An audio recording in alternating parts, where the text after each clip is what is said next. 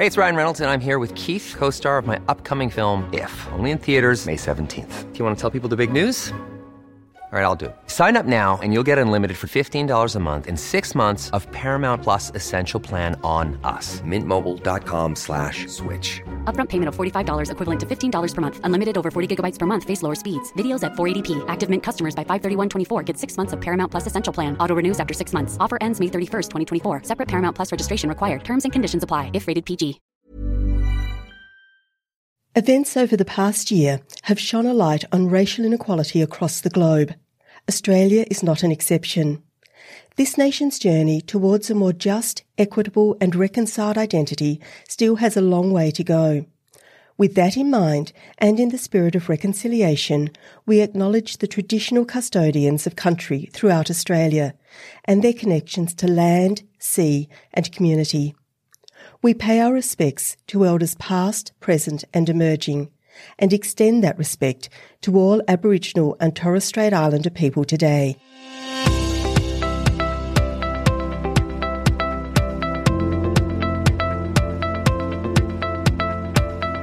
Hello and welcome to Policy Forum Pod. I'm Anna-Greta Hunter. I'm a cardiologist and physician, and I'm the Human Futures Fellow at the College of Health and Medicine here at the Australian National University. Hi, Anna-Greta. Great to be with you once again. I'm Sharon Bessel. I'm Professor of Public Policy at the Crawford School of Public Policy, and I'm Director of the Children's Policy Centre and the Poverty and Inequality Research Centre. And my apologies for a slightly scratchy sound. I'm coming to you from Shepparton at the moment, where I'm currently doing some research with children and young people. So the audio might not be perfect, but hopefully the research that we produce from this visit will be worthwhile. No, the work that you're doing at the moment, Sharon, is just so amazing. And a few weeks ago, I shouted out to listeners to read the amazing pieces that you've published in The Conversation recently on giving us some ideas about what children want from government and what children are looking for in the social security sector. Fantastic reads and highly informative. And I think particularly informative for this series of conversations that we're having on Policy Forum Pod at the moment. Policy Forum Pod is, of course, based at the Crawford School of Public Policy at the Australian National University. I think we mentioned last week that the Crawford School is hosting a series of online program information seminars from the 10th to the 13th of October. It'll be a great opportunity to talk to Crawford experts about the degree programs and the short courses that are on offer, particularly if you have an interest in the sorts of policy challenges that we commonly raise on this podcast. So visit crawford.anu.edu.au/study for more information. We will, of course, leave a link in the show notes. So, Sharon, what are we talking about today? So, Anna-Greta, today we have the second in our bundle of episodes, as we're now calling them, on education. Last week we had a fantastic conversation with Professor Deborah Brennan and Dr. Leonora Rees on early childhood education and care. And we heard in that conversation about the strengths of the early years learning framework in Australia. We heard something of the commitment of early childhood teachers, but we also heard about the many, many challenges. And we heard that one word can perhaps be best used to describe that system, and that is undervalued. The undervaluing of education and of teachers is not limited to the early childhood system in Australia.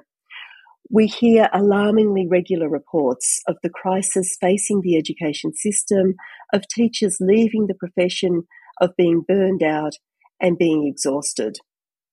There are also a number of very serious questions about the extent to which the education system engages and supports children and young people. The challenges range from absences, with about 1/4 of children in high school being absent more than 10% of the time. And those issues then range through to disengagement and to challenging behavioural issues.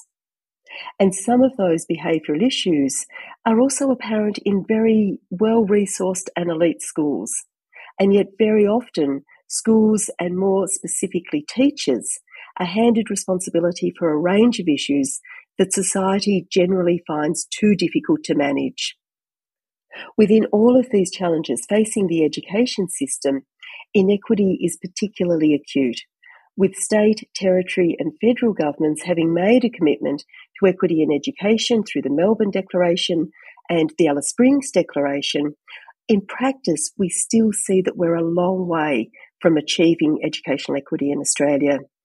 The OECD has noted that in Australia, social background is linked to school success. Children and young people from disadvantaged backgrounds are concentrated in schools with disadvantaged socioeconomic status, and low achievement is disproportionately concentrated among students from low-income backgrounds and also those in rural and remote and Indigenous communities. So we have a lot of challenges that we are facing within the education system in Australia. In this episode, we want to do a deep dive into how the education system, from early childhood education through to high school, plays out for children, young people and their families who are facing challenges of poverty and marginalisation or who are considered to be vulnerable. And to talk through these critically important issues with us, we are joined by two amazing guests, Dr. Jennifer Scatterbowl and Professor Kitty Terriel. Jen, perhaps we could start with you. Thank you for having me here.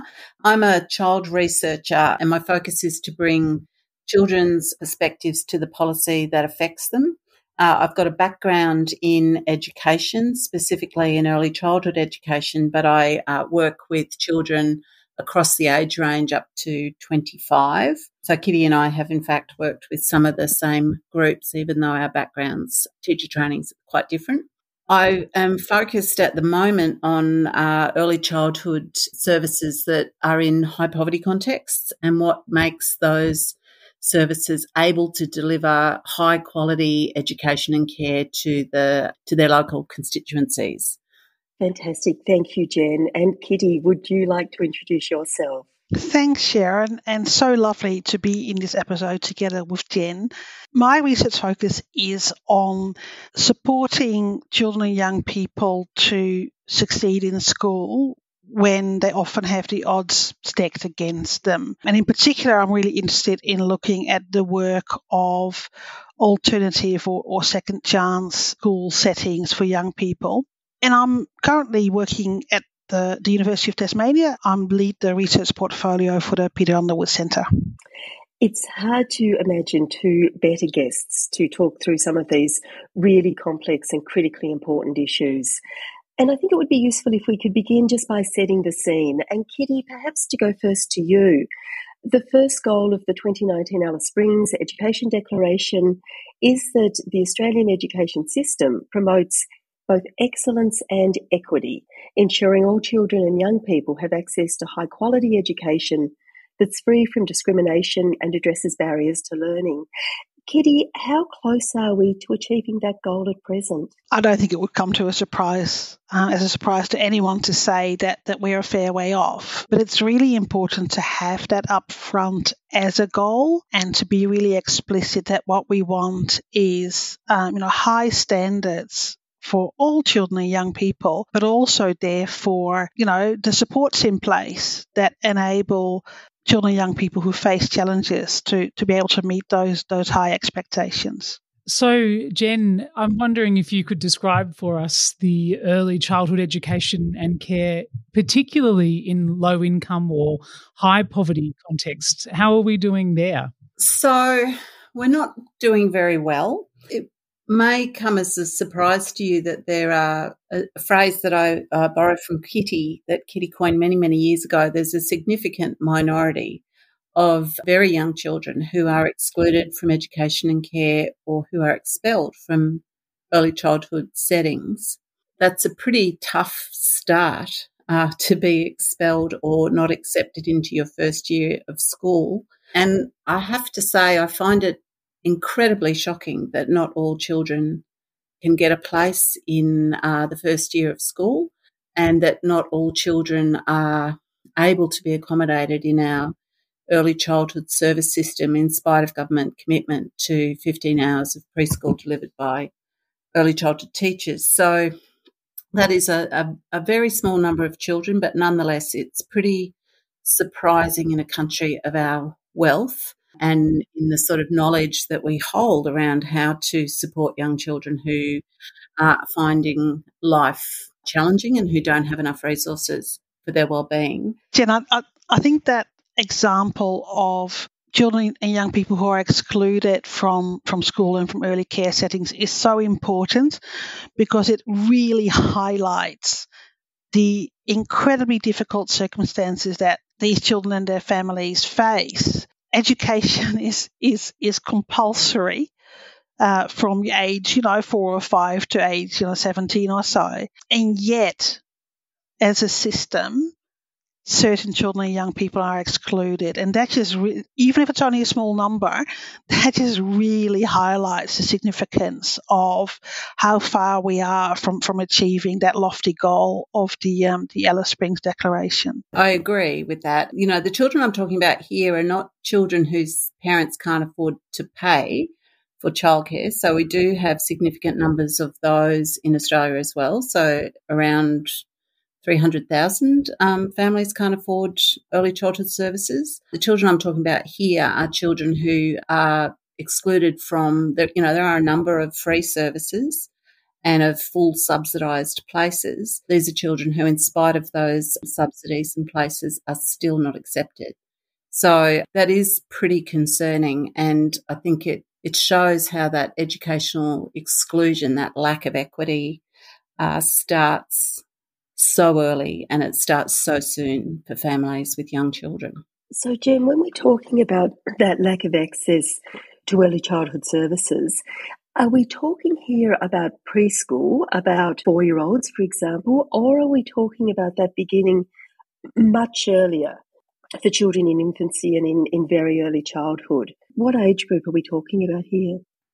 So I'm particularly talking about 4-year-olds, because that's where there is government funded and there is government commitment to universal early childhood education. So the government subsidises and funds 15 hours of early childhood education for all Australian children. Some of that depends where it's delivered. Sometimes if it's through a childcare centre, there are subsidies that can be made to equal the fee that the centre sets, or in lots of preschools it's not upfront, and that's subsidised through the state governments.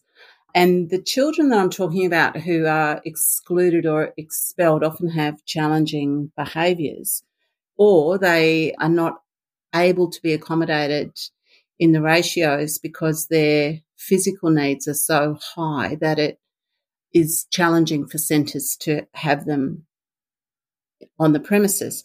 So it seems to me that the challenging behaviours is a bigger problem for the sector than a child who maybe needs peg feeding or tube feeding. The challenging behaviours seem to be where the families can't get a place or get expelled pretty quickly. And, I have to say, when you're in a space where there are children who have difficulty self-regulating, and you can see the ratios of children, it's not all that unimaginable. Like I was in a childcare centre a few weeks ago where a child lost control and began throwing outdoor climbing equipment, so planks and ladders, and the educators had to calm the child down and continue delivering education to 20 children. So that is a significant challenge for educators, and it depends on how the service is set up, like how the training of the educators and the spaces that they have available to them to accommodate a child who's learning to self-regulate being in a group like that. So we're starting to think more about what's needed beyond ratios and subsidies to be able to accommodate all children. And I think that that's something that schools have also had to consider in recent times, and it's certainly something that as policy changes towards more inclusive education principles is going to become bigger and bigger issues in schools, because helping children who have a lot of difficulty self-regulating is a skill. It's a very significant skill. And knowing how to manage other children and continue with high-quality learning while that is happening is part of the challenge in those early years settings. Kitty, I'd be really interested to know how much of these challenges of educational access continue beyond the primary school and the early childhood context. I understand that at high school we still see children missing out. Before COVID, the Australia Institute for Teaching and Learning Leadership reported that the attendance rates were around 92% in Year 7 students and dropped to around about 89% in Year 10, with about a quarter of students missing a month of school during the school year. What do we know about absence from school in a high school context, and which groups are most likely to be absent from school? Yeah, thank you.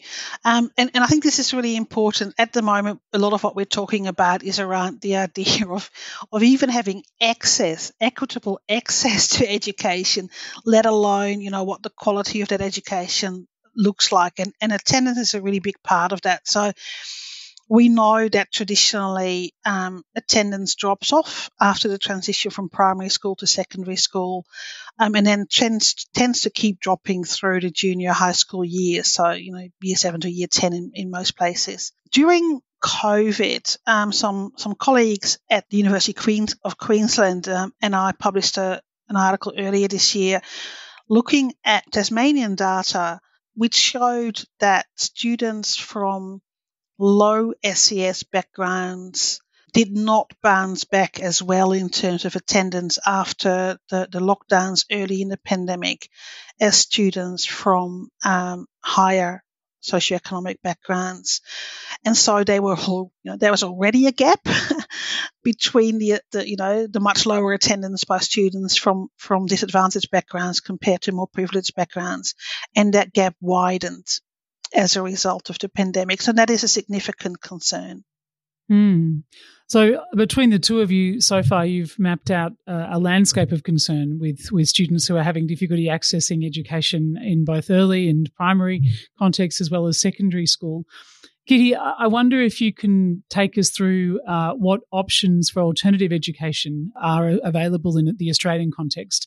And I'm thinking particularly when our mainstream educational system can't meet the needs of the students, of a good proportion of their students. What are the options, and which young people might benefit from an alternative form of education? I want to start by upfront saying that in an ideal world, your local school would cater for every young person and child in that neighbourhood, but we know that we're not in an ideal world. And as Jen indicated, that is not about blaming the workers in early childhood settings and schools.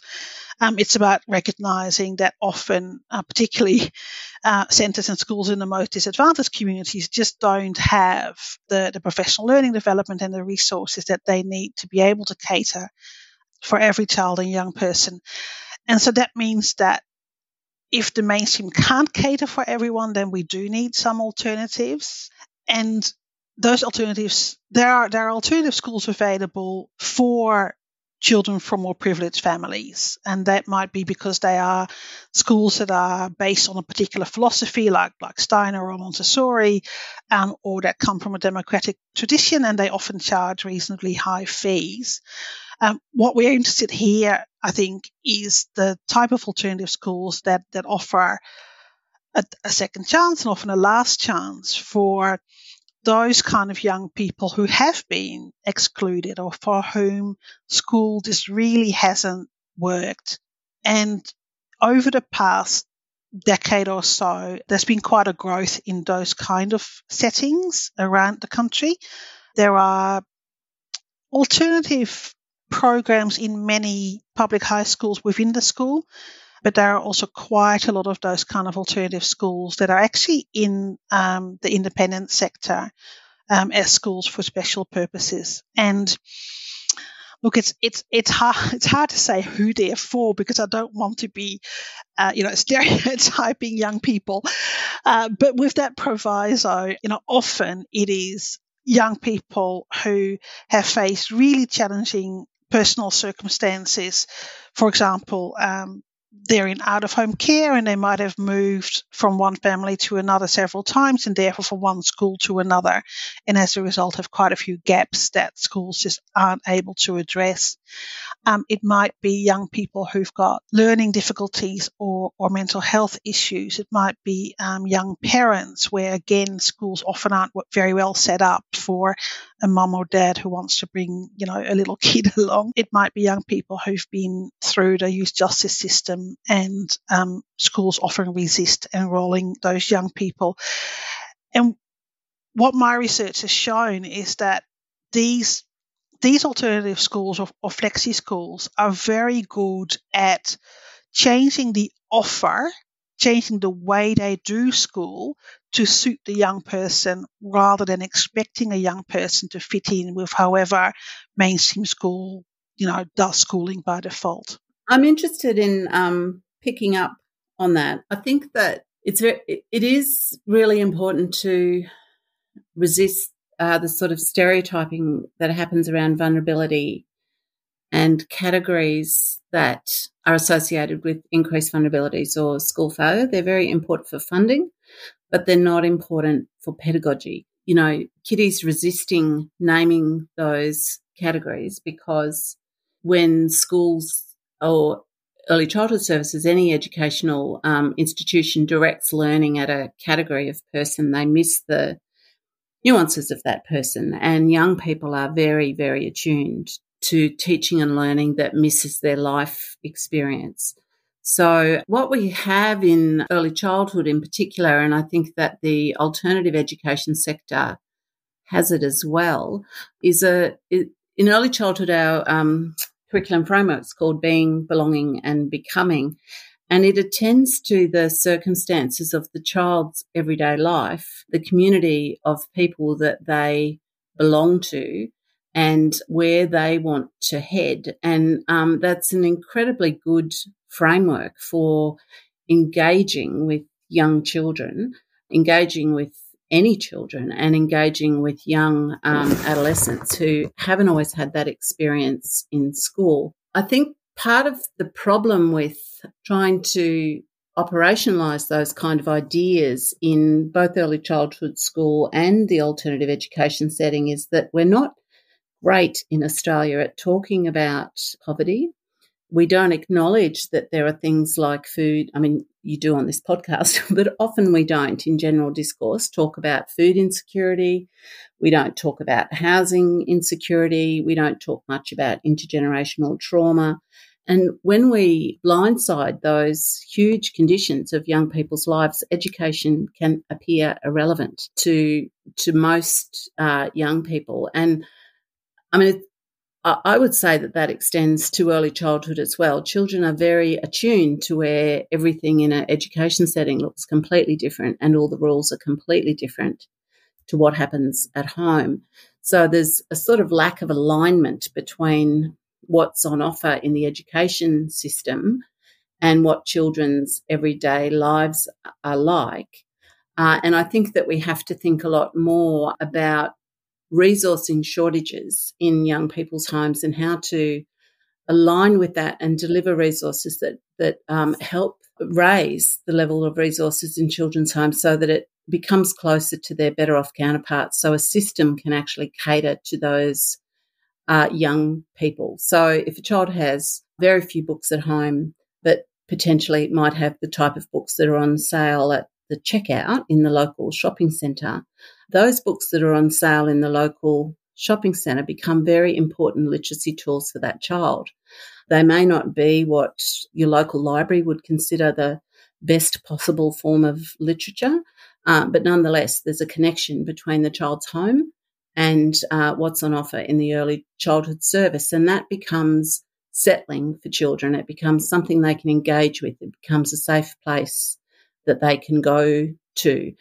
So I think that we really have to think much more carefully about children's home lives and their families, and I think we have to also look for the strengths in those families and align ourselves with those strengths. So the challenge of a child aligning themselves to a completely, weird and different school system is lessened, and that supports a lot of these issues about self-regulation, wanting to be there, wanting to engage with the materials that are on offer in those education settings.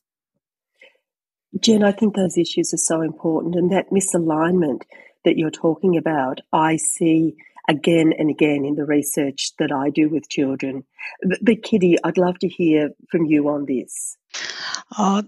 Yeah, thanks. There's so much there, Jen, but a couple of things I'd like to pick up. One is that real value that you started with in early childhood around a real focus on each individual child. And in the AITSL standards for teachers, the first standard is to know your students, and that is so important. But I think we also recognise that it's very difficult for teachers, and particularly teachers in high schools, to really get to know all of their students really well, including all those kind of backgrounds around their home lives. I really agree with recognising the richness and not falling into the trap of seeing a kind of a deficit, for example, in the kind of literature that people do have at home, but recognising the kind of funds of knowledge that all families and children and young people can bring to their learning, whether that's school learning or out of school learning. And finally, that comment that, of course, people do face really significant challenges at times to do, with poverty and with housing and with job insecurity. And so coming back to, the title of that article that Basil Bernstein published in the 1970s, and it still just strikes me as so true. The title was, Education Cannot Compensate for Society. Yeah, it's such a good comment, isn't it, Kitty? One of the things that when this idea of knowing your students well, I think takes us to one of the key problems in the education sectors, and that's ratios. You need, if you're dealing with a range of different knowledges that children bring to school, if you're dealing with some children whose basic needs aren't being met, if you're dealing with some children who find self-regulating in the kind of, we're never put together with so many strange people as we are in school.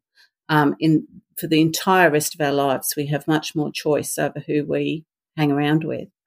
So the challenge of that is enormous for children too. And what we see in early childhood settings is that the ratios are not enough to work with all the complexities of working with children in high poverty contexts and get to know the families well enough. So there's funding available for a range of inclusion needs. There's funding available for children with disability. There's funding available for cultural brokerage for children from refugee backgrounds, for example. But not every family walks in that door ready to have their child diagnosed, and the funding is reliant on those diagnoses. So you can have a period of time where you get an extra worker, but then you have to move through the process of getting a formal diagnosis. And that, for many families, is incredibly confronting and frightening and can go against the grain of how they understand what it is to be human, how they understand their child.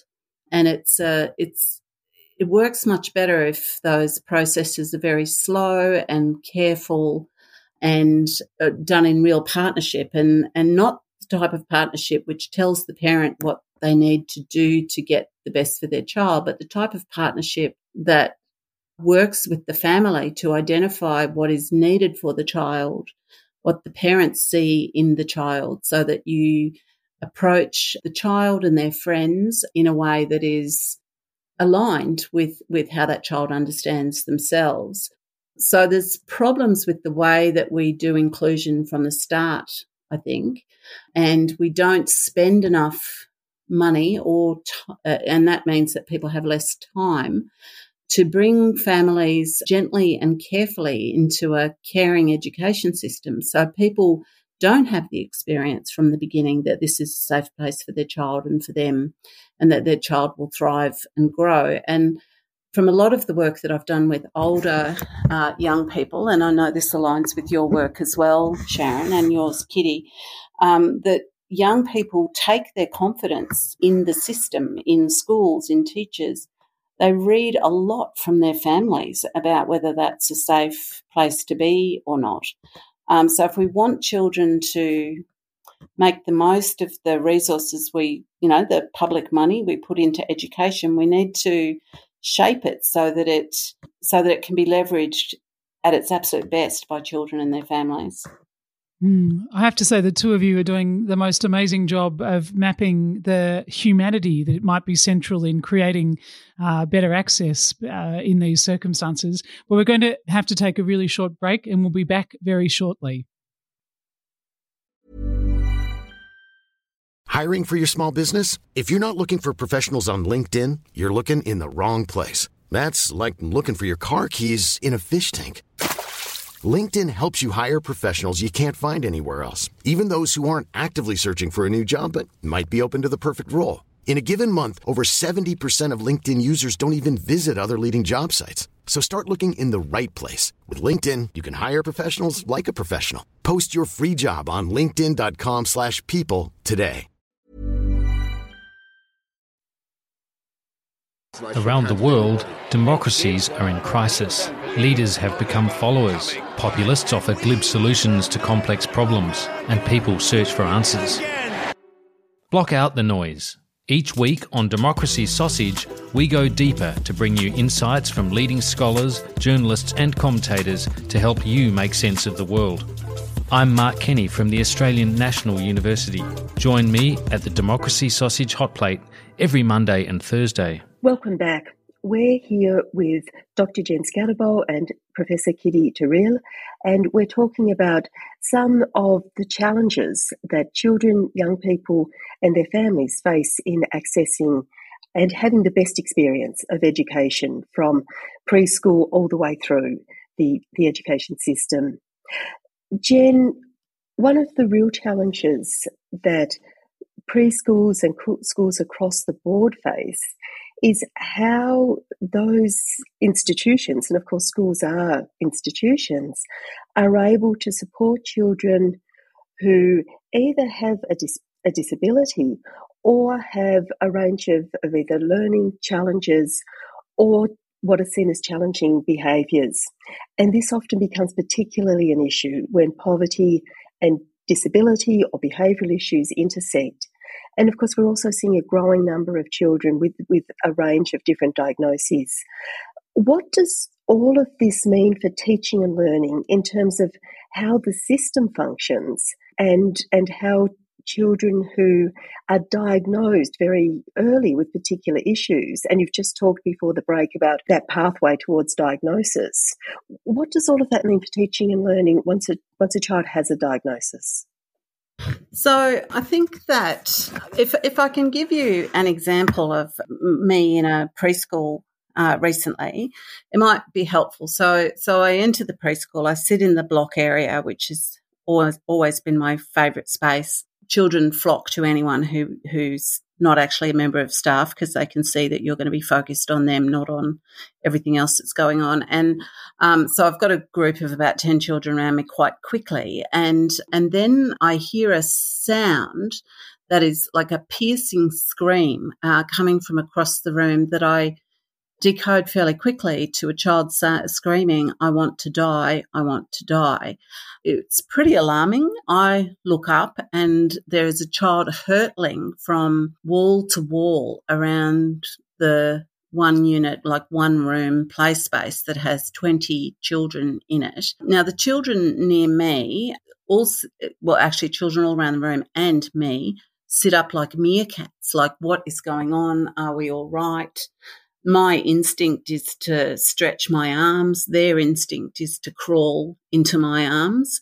And the child comes kind of hurtling through the area, breaking buildings as he goes across to the room. And then something very seamless happened that I took me a couple of times to watch to see what had happened. But he ends up outside with a single worker, and he took maybe an hour and a half to calm down and be able to come back and join the play. So what does that mean?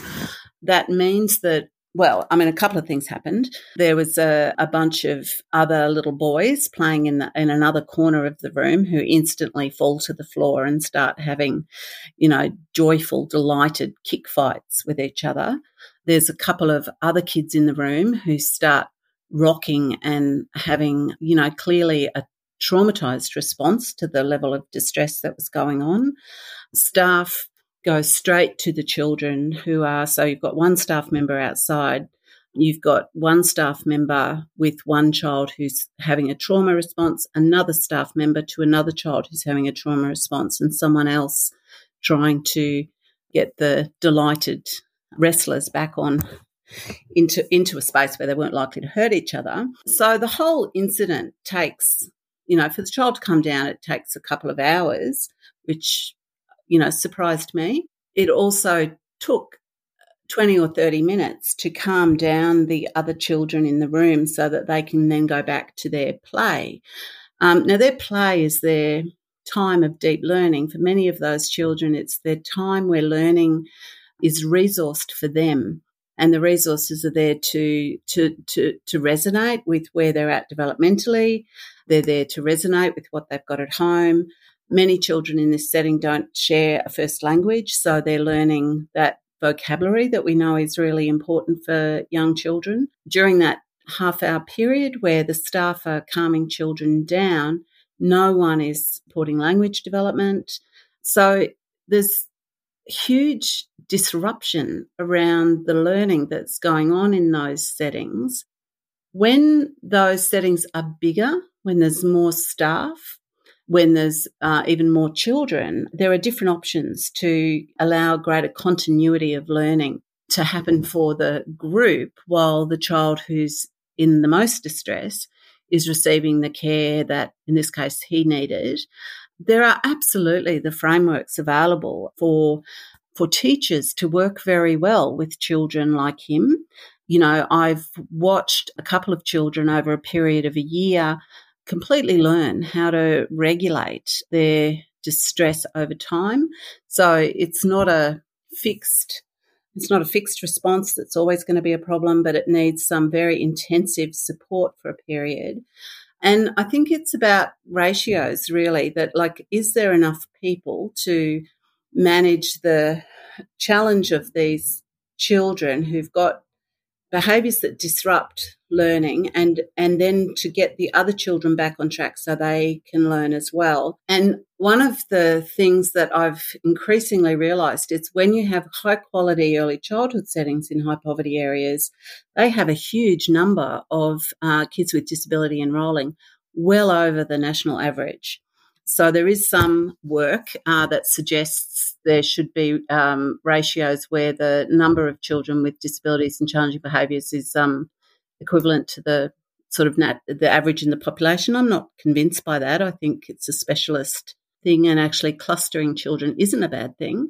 But you certainly need enough space and enough expertise to if the cohort as a whole is going to get high quality learning. And we do know about student learning, is that it is very much affected by the level of learning in the cohort.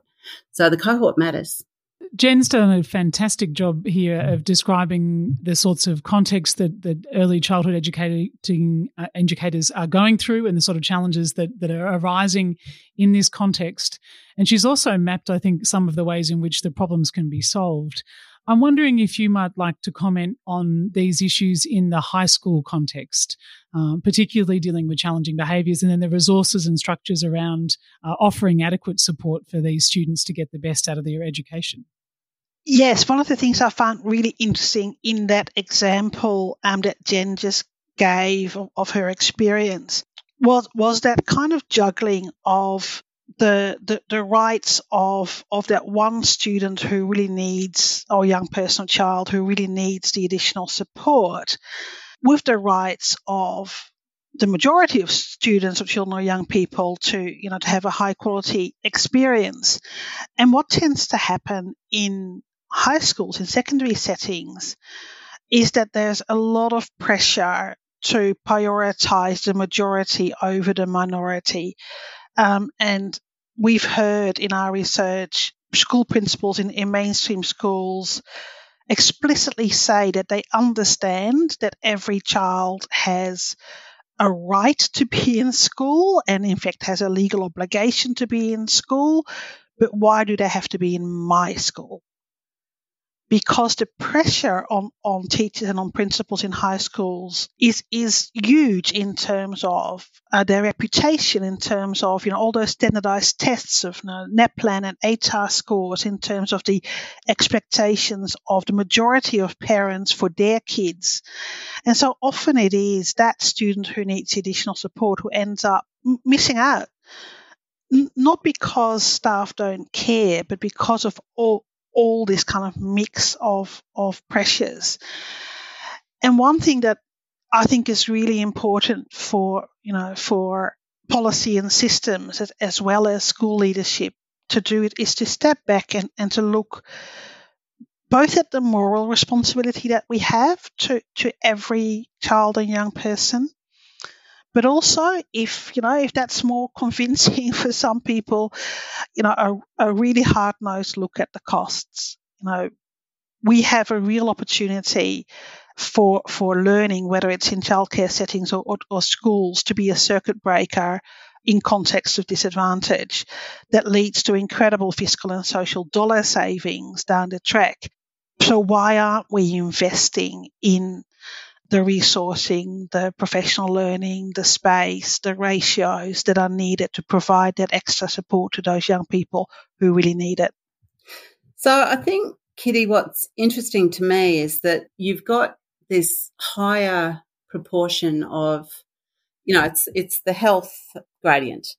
So in high poverty contexts, you actually do have a higher proportion of people with disability and trauma and a range of associated conditions. But we've got a school system, like policy architecture, that is based on the idea of school choice. So what, you began at the beginning by putting in a caveat that even though alternative education isn't you said, I think, that alternative education isn't your ultimate vision. It's a step towards equitable education. So while we've got a school choice policy framework, what that means is that children with disability and with challenging behaviours are going to become even more concentrated in certain schools. And that's the principal who doesn't want those, who wants those children to have education, but not to be against the pressure of what school choice means for their NAPLAN results, for their enrolment figures, and for what they can ultimately deliver in the school. The other thing that I'm increasingly thinking about is the specialisation that it takes to work with children with autism and bring them back from, highly distressed states into much more learning states. There's an expertise there. And how does that expertise sit alongside pedagogical expertise? And there's lots of models from overseas around co-teaching that look at classroom content is delivered to diverse students in a class by a special education teacher who works very collaboratively through planning, assessment and reflection with either a methods teacher in high school or a generalist classroom teacher in primary school. And between the two of them, they're able to deliver high-quality education to all the children in the class with the expertise they need in working with, different diagnoses, autism, Asperger's, range of conditions, and deliver the academic content that we know sets young people up for workforce participation, but also for many, many other important things, joyful lives, decent lives, being contributing community members. So school choice is one of the policy architectures that really gets in the way, I think.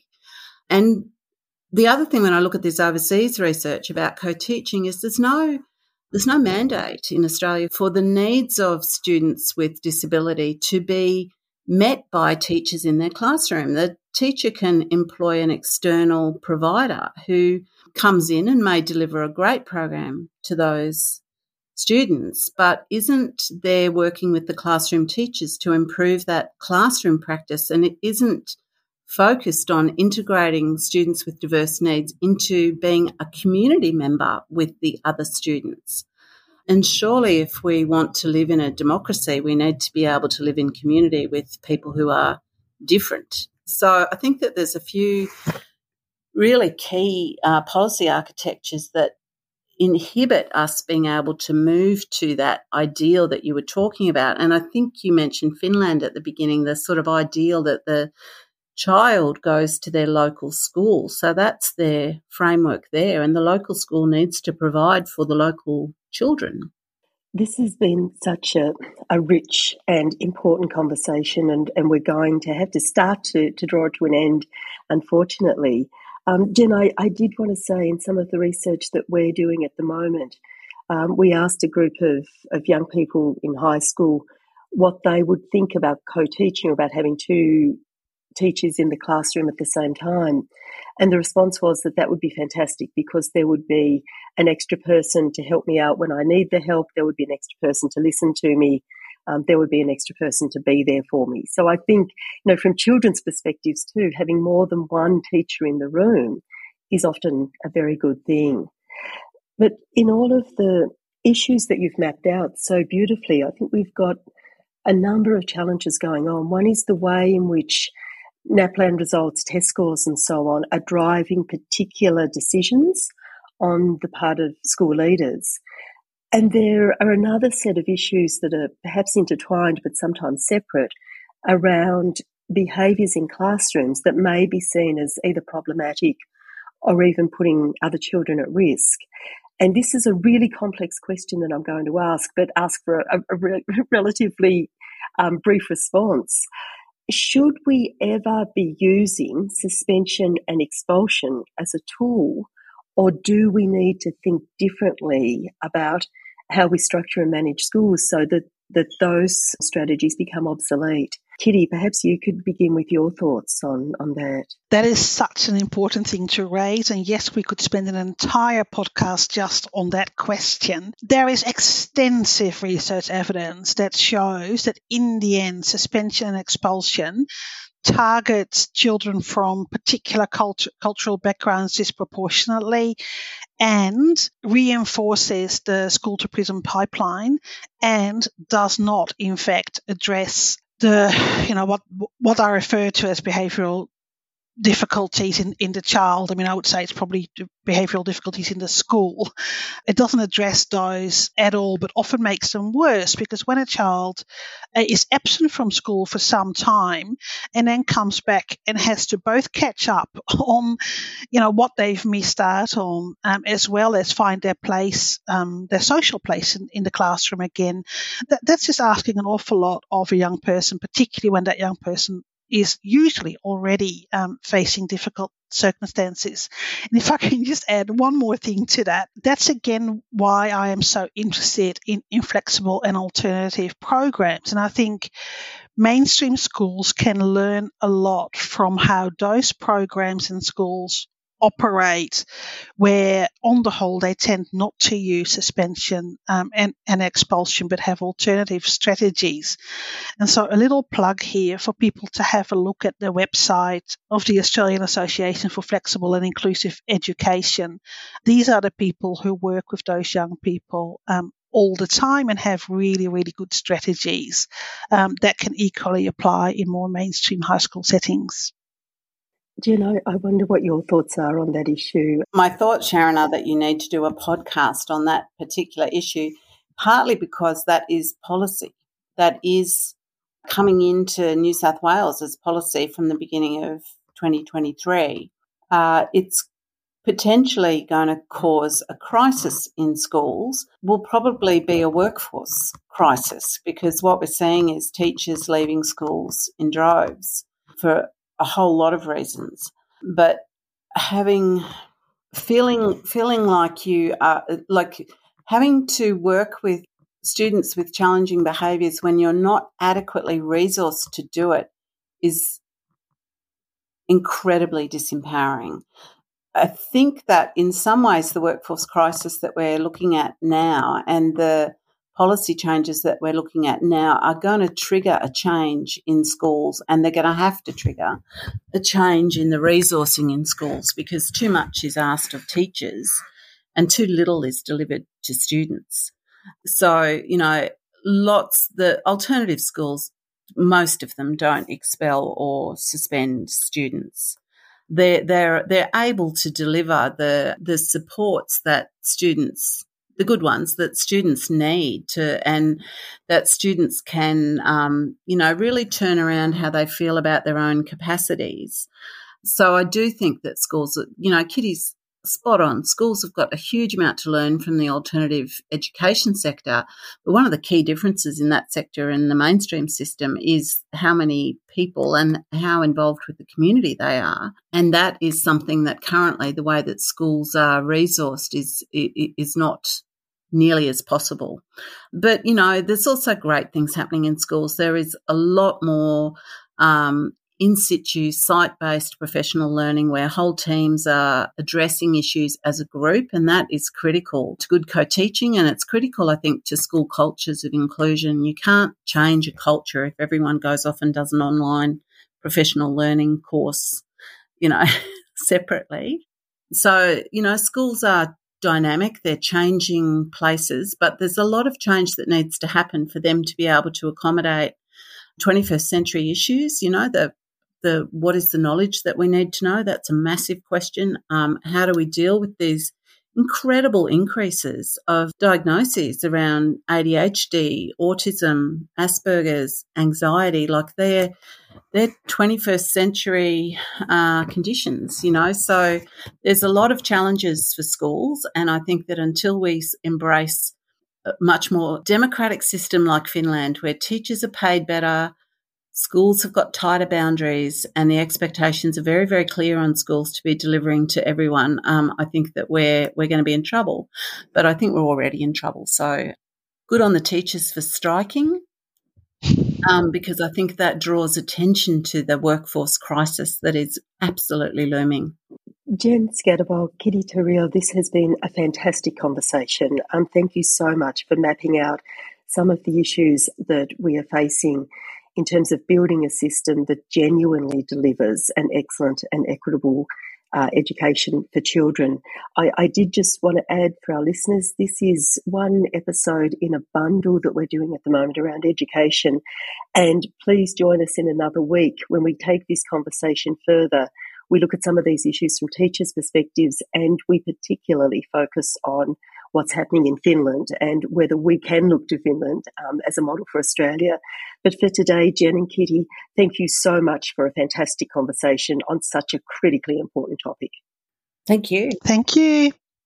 Anna-Greta, I thought that was an amazing conversation. And of course, the points that Kitty and Jen were making, I see coming up again and again in the research that I do. But I would really love to hear your thoughts, because I think perhaps you've got a little bit of distance on this that I don't have, and I'd love to hear what you thought of all of that. Well, look, the first thing to say is it's such an important issue, and I'm sure every single listener, particularly listeners who've had children going through early childhood or primary or secondary school education, the stories that have been told today will resonate, whether it's been a relative or a friend who's been through some of those situations with challenging behaviour, or whether it's been an issue that's been come up in the school environment. We know that this is a factor across our community. But you're right, this is well outside my area of expertise. And so taking a step or two backwards, I was struck about the importance of narrative, and Jennifer gave some fabulous stories that helped to describe the challenges, but also that acknowledgement that young people, that the lives of young people and their education occurs in the context of their broader life, their relationships, their family, and that importance of listening to people and understanding who they are. It's so important in healthcare. And as we talked over several weeks about the challenges in healthcare, listening to people and learning from their stories is such an important part of our healthcare sector, and one that we undervalue. And it strikes me that we see a similar issue arising with not quite listening to stories with the appreciation that we need. Or perhaps the other way to think about that is that if we resource and appreciate narrative and start to understand just how important that family and social context is for education, for healthcare, for the other social policy areas, that we might find that it offers us some solutions to the major challenges that we have. The other thing that struck me was the conversation that I had with Tim Hollow and Catherine Trebeck while you were away. And that was the issues around economics and the drive within our neoliberal system towards efficiency, and that there is little in the way of redundancy. And again, we see this as a major challenge in the healthcare sector and in so many parts of our professional world, where there aren't people who are there to pick up the slack or to help us with crisis during times of challenge. And again, we see that economic model play out in the education sector, where we don't have the additional teachers or the additional ancillary staff that may really make a big difference for students who are having challenges at home or during their educational process. So the two issues to me were around narrative and then the impact of the neoliberal economics and the opportunity we have for framing through the value of care. Again, using care and allowing a care framework to inform our decision-making for resource allocation, for time, for attention to the built environment in the schools that we create, and making sure that all of the children who are in our education system are adequately cared for in a way that gives them the best setup for life.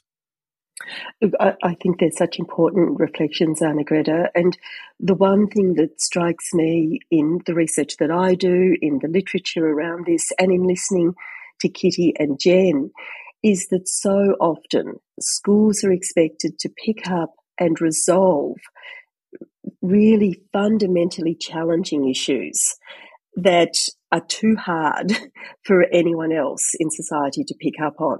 You know, you talked about the problems that have come out of the dominant neoliberal agenda that we have seen in place for over 40 years globally and in Australia now. We also have kind of issues of financialised capital and financialised services, and the focus on either profitability or the focus on particular and often very narrow measures of success. And that's led to a particular type of education system, but also the expectation that schools will just somehow absorb all of these problems that we see across society broadly and resolve them, and do so with very, very limited resources.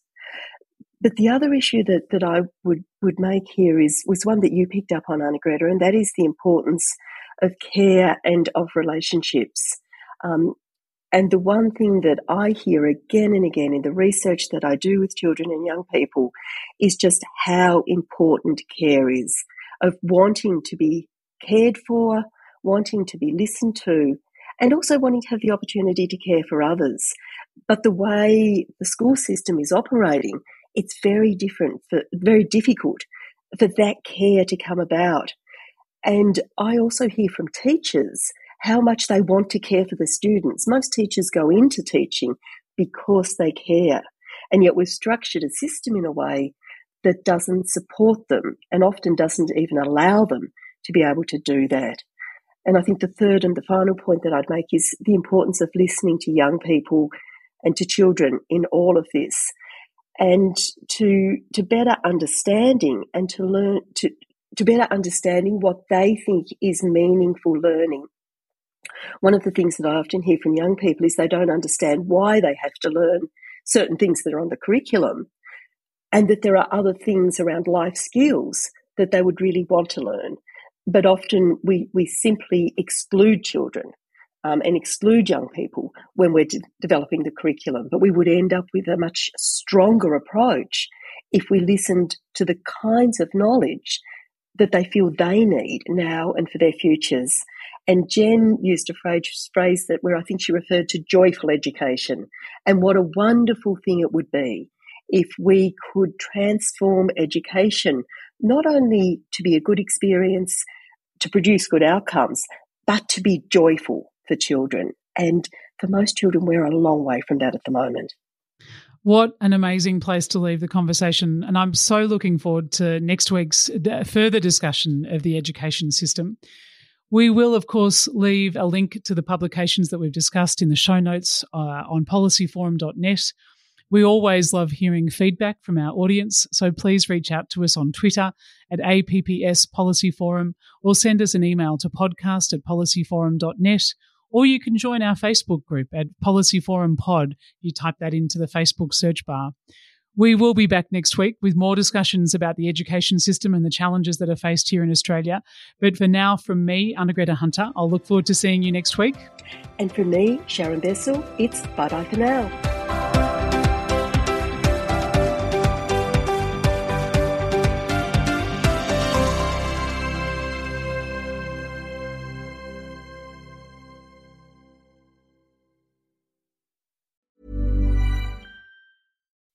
When you make decisions for your company, you look for the no-brainers. If you have a lot of mailing to do, Stamps.com is the ultimate no-brainer. Use the Stamps.com mobile app to mail everything you need to keep your business running with up to 89% off USPS and UPS. Make the same no-brainer decision as over 1 million other businesses with Stamps.com. Use code PROGRAM for a special offer. That's Stamps.com, code PROGRAM.